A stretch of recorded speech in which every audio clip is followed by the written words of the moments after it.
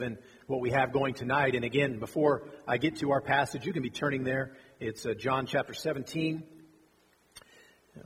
Before we get to reading that, I just one last plug and encouragement for tonight's meeting. The State of the Church meeting is we do talk about finances. We also eat together, and that's a good thing. And we talk about what the Lord is doing in general and what He has done in numerous ways this past year. We talk about missionaries. We talk about various ministries and things that have gone on. We talk about other family business within the congregation. I don't mean business, I mean news. Like we talk about maybe babies born, and we talk about those we've lost, and we remember this past year. And so it's a family time. So I would encourage you to be there for that, and we will eat beforehand, and then we will have a financial presentation. Chris does that, and he does a fabulous job. Anyone who has been there knows that, and it makes it understandable to us. So I would encourage you to join us tonight. And so in light of the fact that we've been talking about leading up to this state of the church, I thought it would be fitting for us to close out this brief series on the church in the world is today's message. And we're looking to John chapter 17, and we're going to cover very briefly this what is called the high priestly prayer. At least that's how it's listed in my Bible and perhaps in yours as well. This comes at the end of the Gospel of John, or near the end, and he is concluding his ministry with his disciples and his teaching and whatnot. And so he turns, after having taught them for chapters 14 and 15 and 16, preparing them for what it's going to be like after he is gone physically from their presence. Now he turns to the Lord in prayer and prays John chapter 17. So let's read that. When Jesus had spoken these words, he lifted up his eyes to heaven and said, "Father, the hour has come. Glorify your Son, that the Son may glorify you, since you have given him authority over all flesh, to give eternal life to all whom you have given him. And this is eternal life, that they know you, the only true God, and Jesus Christ, whom you have sent. I glorified you on earth, having accomplished the work that you gave me to do. And now, Father, glorify me in your own presence with the glory that I had with you before the world existed. I have manifested your name to the people whom you gave me out of the world. Yours they were, and you gave them to me, and they have kept your word. Now they know that everything that you have given me is from you. For I have given them the words that you gave me, and they have received them and have come to know in truth that I came from you, and they have believed that you sent me. I am praying for them. I'm not praying for the world, but for those whom you have given me, for they are yours.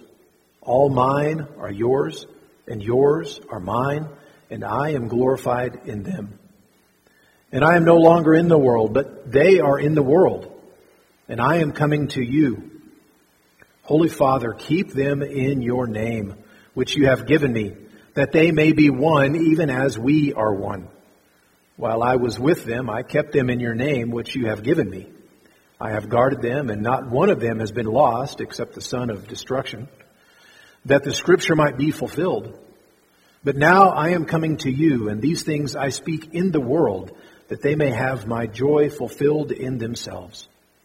I have given them your word, and the world has hated them, because they are not of the world, just as I am not of the world. I do not ask that you take them out of the world, but that you keep them safe from the evil one. They are not of the world, just as I am not of the world. Sanctify them in the truth. Your word is truth.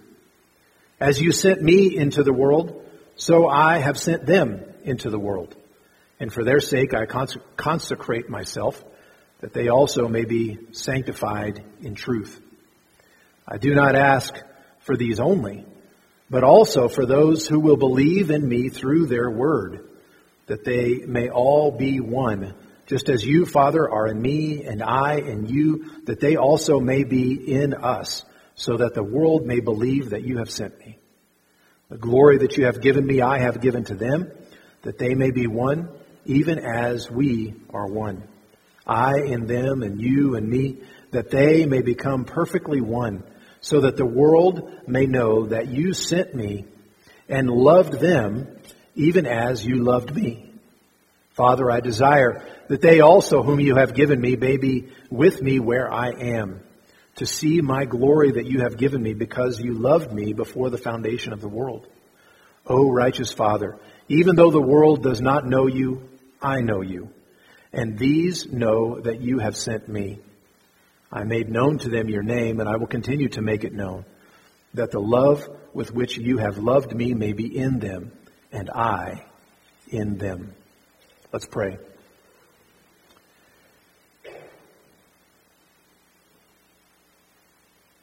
Father, we turn to you this morning,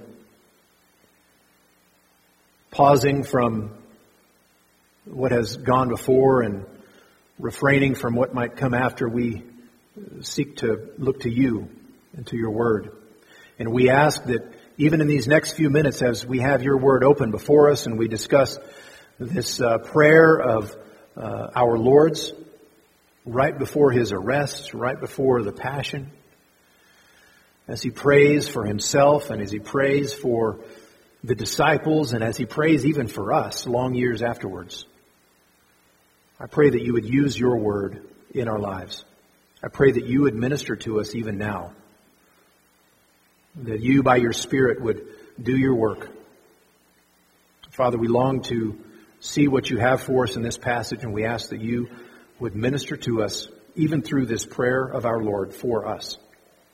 And we pray in his name. Amen.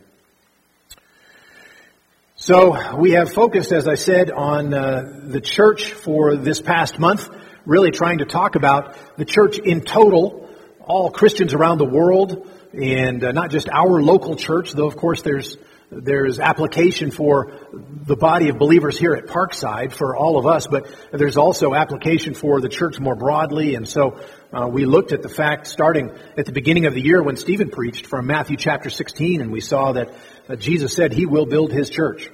And we can have confidence because Jesus said he will do that. And he keeps his word. And he has the power to keep his word. He has the power to accomplish the building of his church. And so we focused on that. And then we turned and we looked at the fact that the church is unified.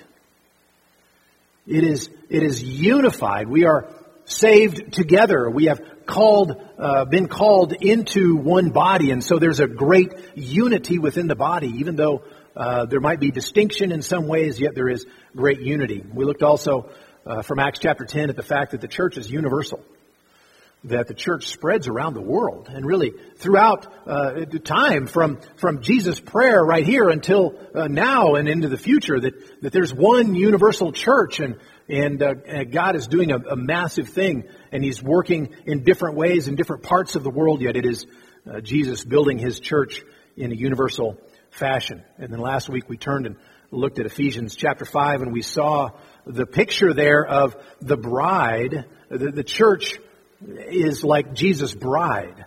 And we saw how there's a great investment. We saw how there's a great care for and dedication to and tender mercy towards his bride. And that's us. And we look at each other and we look at ourselves and we think, how can that be? And yet that's exactly what Paul says is going on, that the church is the bride of Christ. And so he is working to nurture her. He is working to take care of her, to prepare her for that great day when he will finally and ultimately present her to himself, and his work will be completed, and she will be all done up, and she will be holy and beautiful and without blemish and without spot and beautiful to him. And that's us. And so we saw that we are, as the church, the bride of Christ. And I thought it would be fitting for us to turn to these words of Jesus in this prayer towards the end of the Gospel of John, when he's ministered to his disciples for so long, and he's preparing them for his physical absence and what's going to come, and he's been talking to them, and he prays. And I thought it would be a powerful thing for us to look at in the conclusion of our month focusing on the church, to see exactly how Jesus prays. What are the things that he prays for? And just to, give you a little advance notice, it's about the church in the world and the interaction between the church and the world. And that's a big topic of what's going on here in this passage. And so we want to just work our way briefly through this section. We could spend a lot more time, but I want to hit some high points about Jesus' prayer here and what's really going on. And first of all, I want to notice in the first few verses that he's praying for himself. That Jesus starts off praying for himself. And it's interesting what he prays for himself. He prays that the Father would glorify him. And so perhaps if we were just coming to this text and we were thinking about lowly Jesus, meek and mild, and we think about the fact that he opens up his prayer by asking the Father to glorify him, to glorify the Son. He's praying for himself, and we see this kind of throughout these first 5 verses here. He is asking that the Father glorify him. He says there in verse 1, Father, the hour has come, glorify the Son. Glorify the Son. And he says again in verse 5, he says, Father, glorify me in your own presence. So he's asking the Father to glorify himself. And that's very important for us. This, of course, isn't Jesus being selfish. Jesus has never been selfish. He's never been self-centered like we can be, where you don't really matter to me because I'm more important in my own mind and things like that. That's not Jesus, of course. We know that. But we need to understand from the very beginning, from Jesus' ministry as he comes into this world, is for the purpose of redeeming sinners. It's for the purpose of obeying God. It's for the purpose of keeping the law. It's for the purpose of going to the cross. All of those things are included in that. That's the mission that the Father has given him. But in the completion of, in the carrying out that mission, Jesus himself is glorified greatly. He's the one who is our Savior. He is the one who has done that redeeming work. And so when he prays here that the Father would glorify him, he's praying for the completion of all of that redemptive work that is wrapped up in Jesus, in what Jesus does. And he's saying, Father, the time has come. Let's wrap this whole thing up. Let's conclude this whole thing where the Son is going to be glorified. And of course, we know enough about the ministry of Jesus to look and look ahead just a couple of chapters from where we are in John and realize that the glorification happens by means of the cross. That the cross itself, which is utterly humiliating, which is his being punished in the place of sinners, that's the means by which Jesus will be glorified. That's the means by which Jesus himself will be lifted up, literally on a cross, but lifted up in praise for all eternity on the mouths of the redeemed. And so he prays from the very beginning, Father, glorify your Son. And he says there in verse 5, glorify your Son in your own presence with the glory that I had before the world existed. So a reference here, obviously, to Jesus' pre-existence, that he is the eternal Son of God. And he's saying, let's wrap all of this up and restore me to that place. Theologians will sometimes refer to Jesus' time on earth as his humiliation. And that makes sense. I mean, he had to, the creator of all things, being confined to a body, walking around. When he had to get from here to there, he had to walk. And he had to endure all that he had to endure. It's a time of humiliation. And of course, the climax of that humiliation is the cross itself. But he prays here, Father, even though it involves all of that humiliation, even though it's going to involve my death on the cross, yet glorify your Son. And so he prays from the very beginning that God would glorify him. There's a verse in there that I think we need to stop and pay attention to for a second. That's verse 3. What is eternal life? He says in verse 3, this is eternal life, that they know you, the only true God, and Jesus Christ, whom you have sent. Perhaps that's not the definition that immediately comes to our minds when we think about eternal life.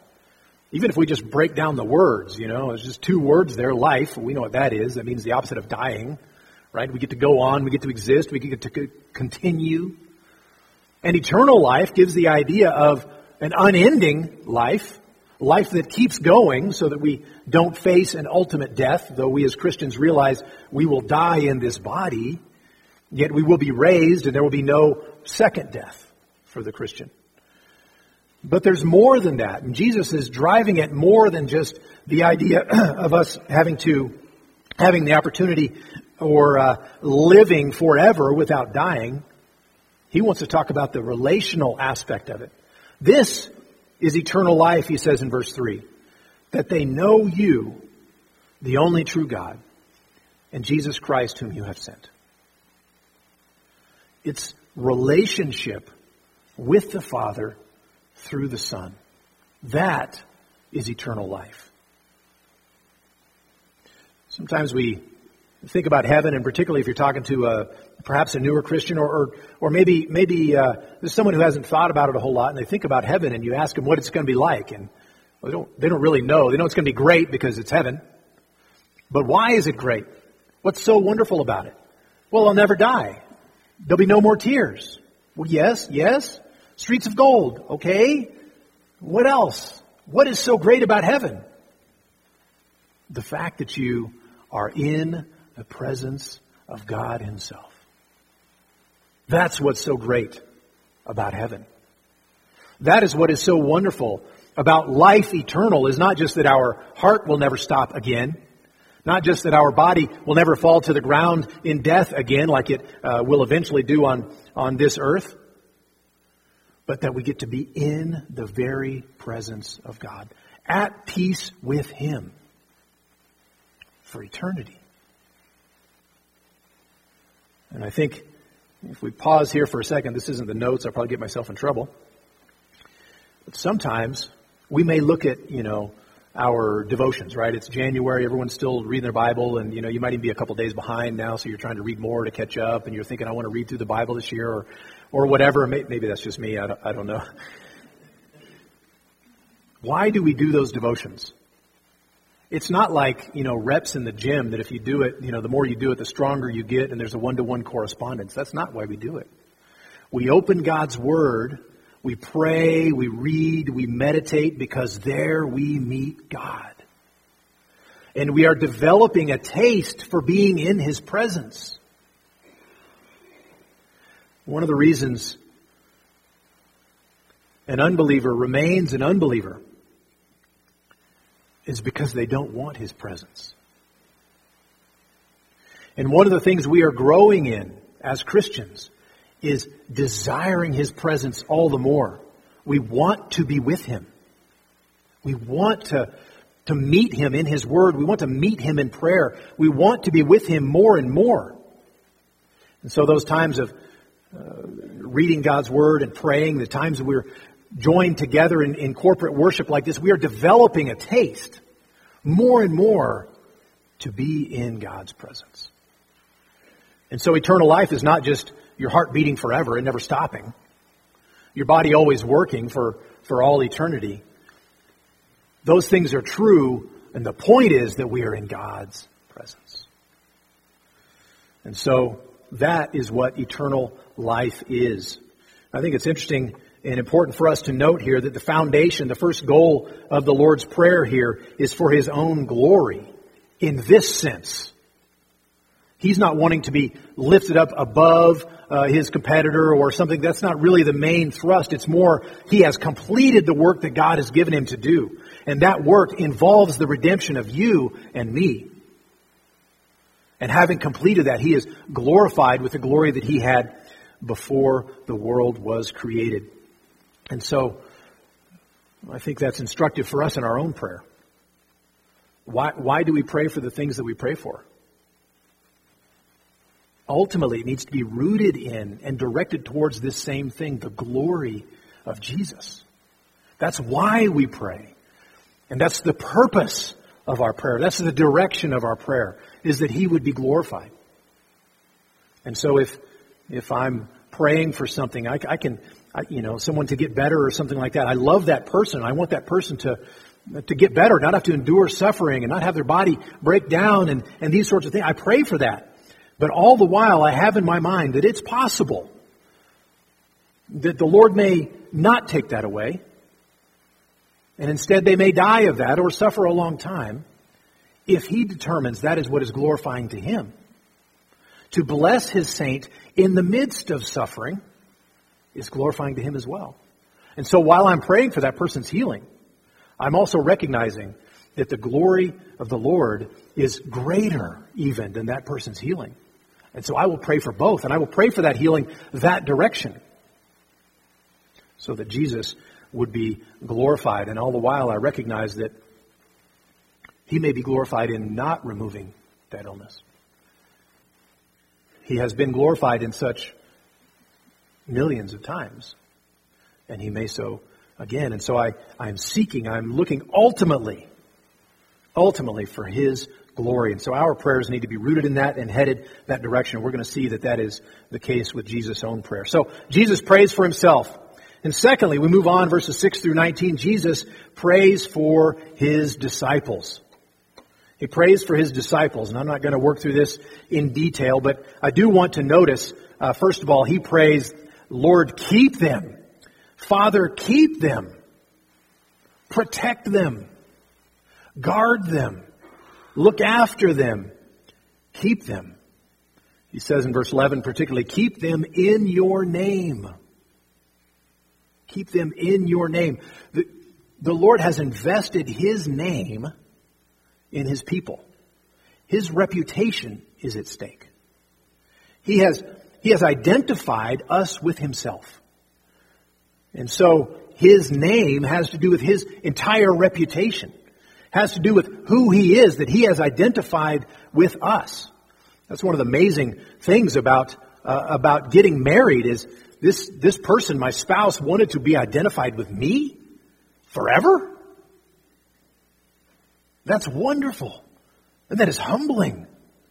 Well, that's my peer. That's my bride. She's like me, right? She's a sinner like me. She's like me. And Creator God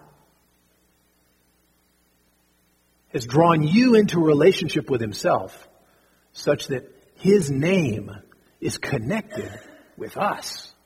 His reputation is connected with us.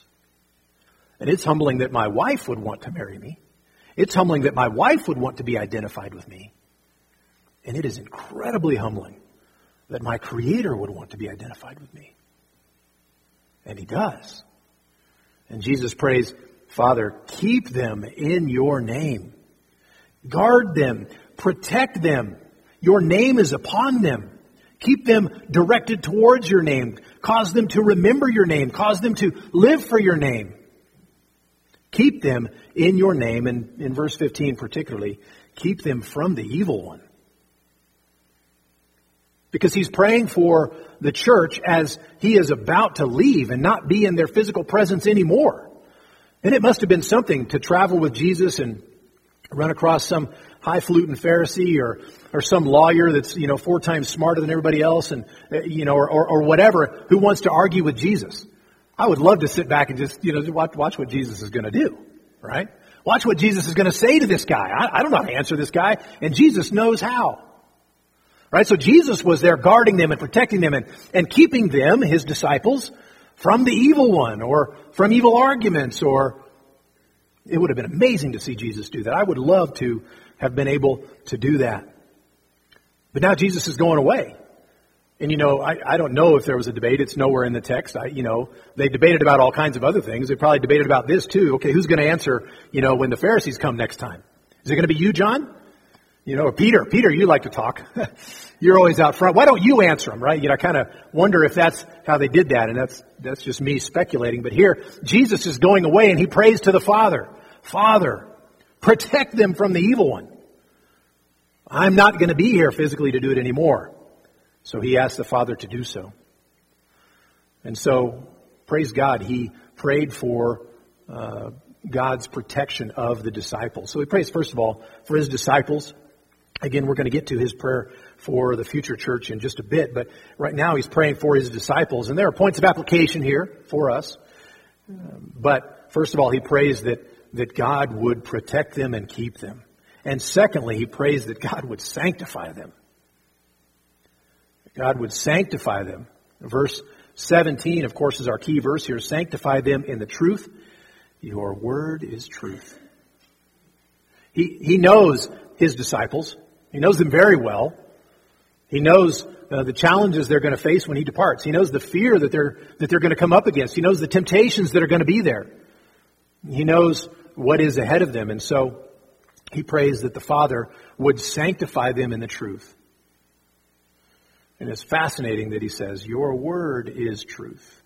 In this connection, what he means is, it's the word of God that sanctifies the people of God. I talked earlier about why we read the Bible, why we open it up and regularly read it on our own, and why we pray, and why we preach the word here, and we teach it in Sunday school in another context. Why do we do that? Well, it's developing our taste for God, our taste for his presence, our taste for that relationship. Another way of putting that is, it sanctifies us. The Bible sanctifies us as we have presented before us what God is really like, and then what we're like, and what Jesus has done. It draws us in our hearts towards him. It draws us in our minds towards him, and it draws us in our actions towards him. The word is sanctifying. And so he prays that the Father would sanctify them in the truth. Your word is truth. God's word sets believers apart. God's word shapes them. And they are sent into the world testifying to the truth and the importance of God's word to a dying world around them. That the word of God is central to everything that these disciples are to do. The word of God is central to everything that the church is supposed to do.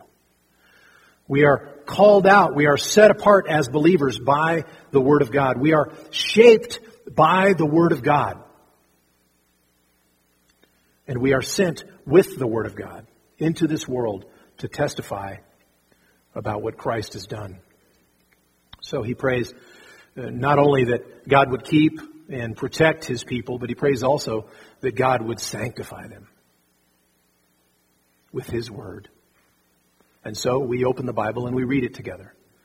We open the Bible and we preach it. And we open the Bible and we study it together, and we seek to memorize it together. And we have times outside of our corporate times where we are talking about his word together. And we go home and we open his word and we read it because we long for God's shaping work in our lives by means of his word. A couple of points of application. We should regularly be subjecting ourselves to God's word. I couldn't find a better word than subjecting, but we need to have it open. We need to be exposed to it. Having it taught to us, reading it, studying, discussing it with our brothers and sisters in Christ. We need to be regularly exposed to God's word. Second of all, we need to be aware of the attacks from the world. Jesus was aware, and so he knew to pray for his disciples. And of course, we know that the majority of them were put to death, eventually for their faith. And they suffered terribly because of their faith. We have been left in this world, left behind, as it were, as Jesus has gone away physically, yet here we are. The world hates us because we are not of the world. And we've been sent into the world to minister to this world, minister these truths that the world hates. And so we require the working of God to keep us from the evil one as we go and take that word. And so we need to realize about ourselves that there is a certain kind of danger from the world. The good news is Jesus prays to the Father that we would be protected in that context.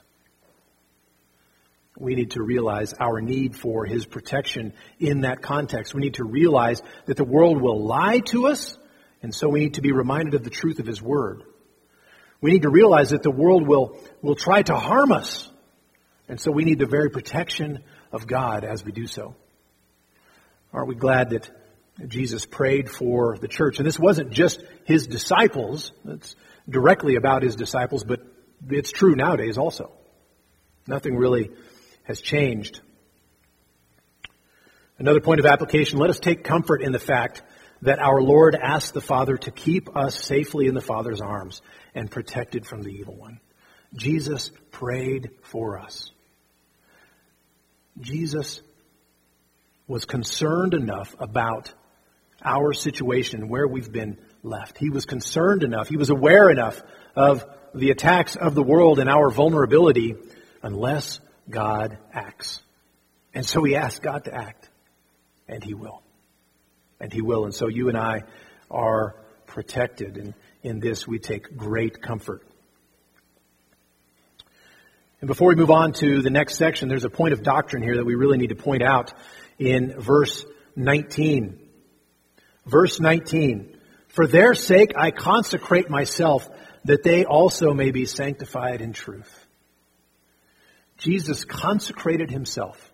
His life of obedience to God, his perfect obedience to the law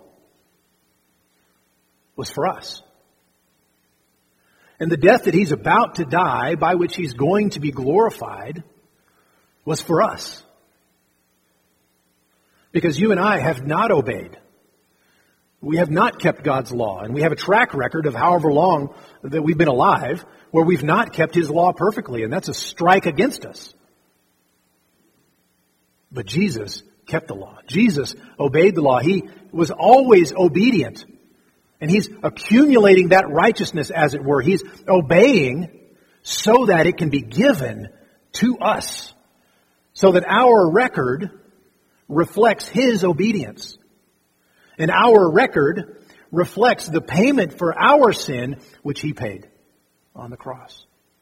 And so we read here that Jesus himself consecrates himself, that they also may be sanctified in truth.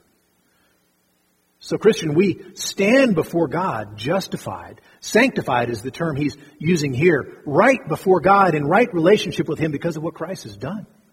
And we can't miss that. It's not only Jesus dying, though that is an enormous part of it, but it's also his obedience to the law that's credited to us. So that you and I can stand before God and he examines our record and we don't have to be afraid. We have confidence because there is obedience, the obedience of Christ credited to our account. And so I didn't want to miss that point of doctrine as we went by there. And there are other points of doctrine that I skipped over for the sake of time. I'm sure you will appreciate that. I had a thought of dividing this into several weeks and making it a series, and I thought, you know what, maybe some other time. Let's conclude in the next few minutes as Jesus turns and prays for us. We've talked about how he prayed for his disciples, and there's application to us. He prayed for his disciples who were standing around him. They had they were praying along with him, and he was praying for them, and we can see how that relates to us. But here he turns and prays specifically for us, for those who will believe through the word of these who are standing around him. And he prays for a few things. He says, first of all, he prays for our unity. Let's read verses 20 through 23. "I do not ask for these only, but also for those who will believe in me through their word," that's us, "that they may all be one. Just as you, Father, are in me and I in you, that they also may be in us, so that the world may believe that you have sent me. The glory that you have given me I have given to them, that they may be one, even as we are one. I and them and you and me, that they may become perfectly one, so that the world may know that you sent me and loved them, even as you loved me." So he prays, first of all, for our unity. Specifically, he prays that we would be perfectly one. That we would be perfectly one. That's amazing. And we've talked about the unity of the church. We spent time in Ephesians talking about the unity of the church. And here he goes on to explain what he means by that unity. It's not that we are clones of one another. It's not that there can be no distinction, but there is an identification that we are in the body of Christ. We have this gospel, this saving work of God on our behalf that has been accomplished for us, and by that, we are one. And he even goes on and talks about how he uses the analogy of his relationship between him, the Son, and the Father. Well, is the Son the Father? No. The Son is not the Father. Yet they are both God. God is the Father, or the Father is God. The Son is God. And yet we can distinguish between the Father and the Son. Here you've got the Son praying to the Father. So in some ways you can make a distinction, and yet they are one. The Father sent the Son with a plan of what to do, with a list of what he was to accomplish, and Jesus is saying in this prayer, I've done all of that. So receive me back, give me that glory that I had at the beginning, restore me to that position, give me the glory that I had before the world was created, no longer in a place of humiliation, but in a place of glorification. And so there's a unity between Father and Son. And likewise, there is to be a unity between us. And that unity between us exists because of our unity with the Son. We have been identified with Him. We are in Him. And thus there is a unity that we have by virtue of being Christians. And as we saw from Ephesians chapter 4, our task is not to create or develop somehow that unity. It is to be eager to maintain that unity. So when I look at you, Christian, I see someone who is in Christ, who is my brother or my sister in Christ, and we are one. And I'm eager to maintain that unity with you. Seek to maintain that. Seek to keep it. There can be distinction between you and me. There is distinction between the Son and the Father. And yet we are unified because we are in Christ. And so Jesus prays here for the unity of the church, that we would be unified in that way, that we would be identified with and identified by Jesus, our Savior. And so we have this unity. So the point of application is pretty obvious here.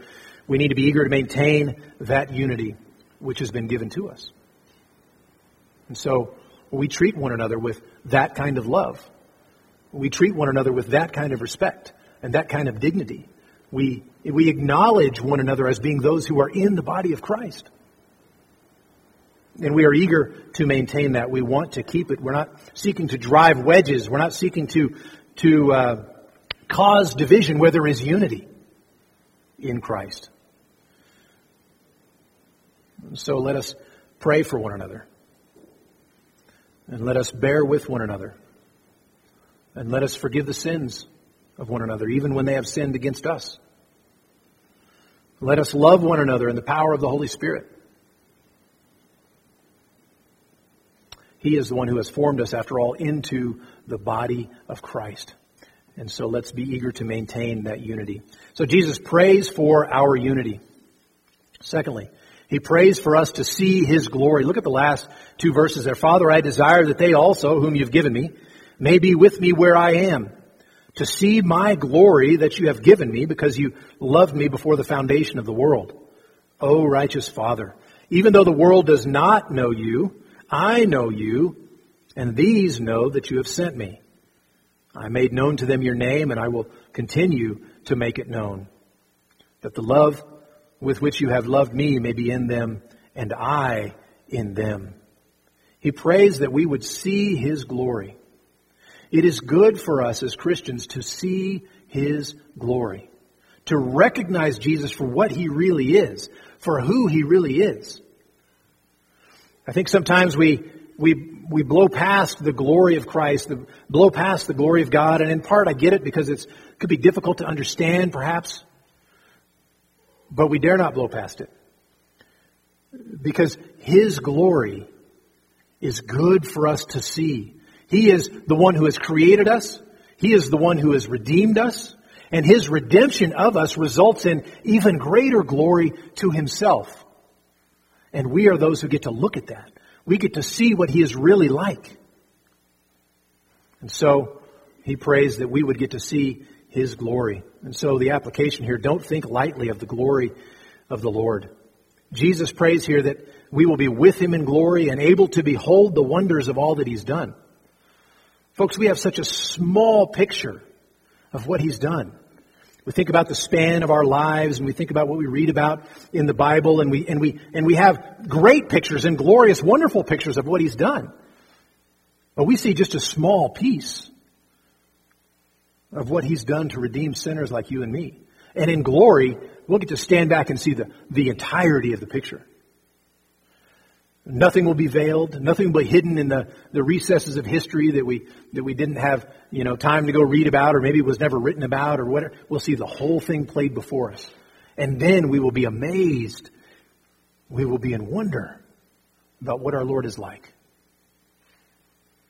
You think about the disciples and how they saw Jesus and they walked with Him, and they were amazed, and they were continually amazed about the things He said and the things that He did.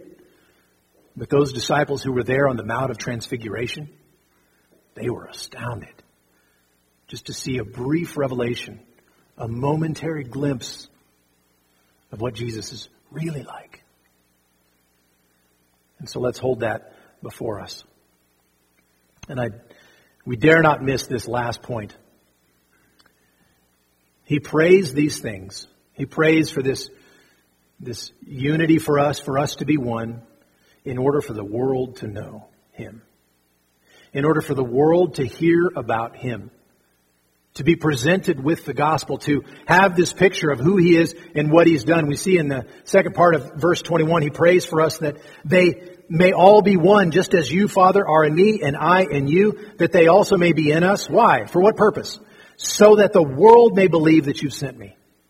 And the same thing in the second half of 23, He prays that we might become perfectly one, so that the world may know that you sent me and loved them even as you loved me. He's praying for the church. He's praying for us. I mean, He starts by praying for Himself, and He prays for the disciples, and then He moves and He prays for the future church. And He wants us to be aware that the blessings that we have in Christ, this salvation that we have, doesn't just stop here.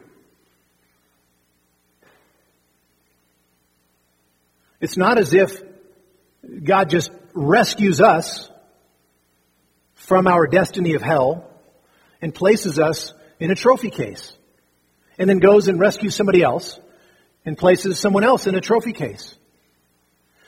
No, He does that. He rescues people from hell, and they are trophies, and He puts them to work. He uses them to show off His saving work for the purpose of drawing others in, so the gospel will go to new people. And He talks about the great unity that we have with one another, and that when we love one another, the world sees that we are Jesus' disciples. When we are unified together with one another, there's something that causes that to shine brightly to the world around us. And they see that we are His disciples. And that is part of the means that God uses to draw people to Himself, is His work within the body of Christ. And so, for me, this retunes my understanding of the church and part of what the church is about. Part of what is accomplished in the church. Part of what is accomplished in our unity with one another. Our relationship with one another. And that is that it draws sinners to Christ. It is like advertising. It's Him showing His redemptive work. When we, who are so different from one another, with such different backgrounds, when we are unified, when we are drawn together, that demonstrates the redemptive work of Christ to the world around us.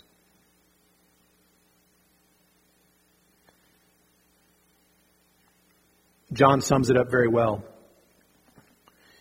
in probably the most famous verse of all. What is the world to know? What is demonstrated? What's put on display by the church? Well, of course, it's John 3:16. What the world is to know is that God so loved the world that He gave His only Son, that whoever believes in Him should not perish but have eternal life. That's the message that is made known by our unity with one another. And so we've done a very quick tour through John chapter 17. And there are some key things that we need to talk about or think about as we wrap this up. Jesus opens his great prayer by praying that the Father would glorify the Son. The Father has given the Son work to do, to give eternal life to all those whom the Father has given him, to give them the Father's very words and to keep them. And Jesus has kept his end of the bargain. He's near the end of his course. He's fulfilled his mission or is on the verge of doing so. Jesus has invested and identified himself as fully as possible with his people. And so his reputation, his name, indeed the Father's name is on the line, and so he prays for his people. He prays that the Father would keep and protect them in his name, that he would sanctify them in the truth, which is his word. And he prays even for us who come thousands of years later and believe in Jesus because of the words of his disciples. He prays for our unity, that we would be one with each other, joined in relationship to the triune God. He prays for these things because they are good in themselves and good for us, and also because they are the means by which the world sees and hears that God saves sinners through the life and the death and the resurrection of Christ. And whoever believes in him will not perish, but have eternal life. And that eternal life isn't just unending life with no death. It's unending, but it's a life of peaceful and glorious relationship with God, and that's the point. And just as Jesus began his prayer, so he ends it with his own glory.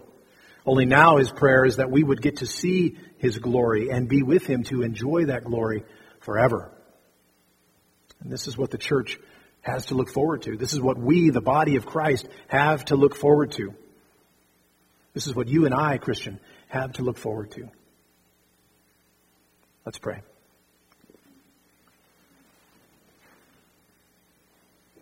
Father,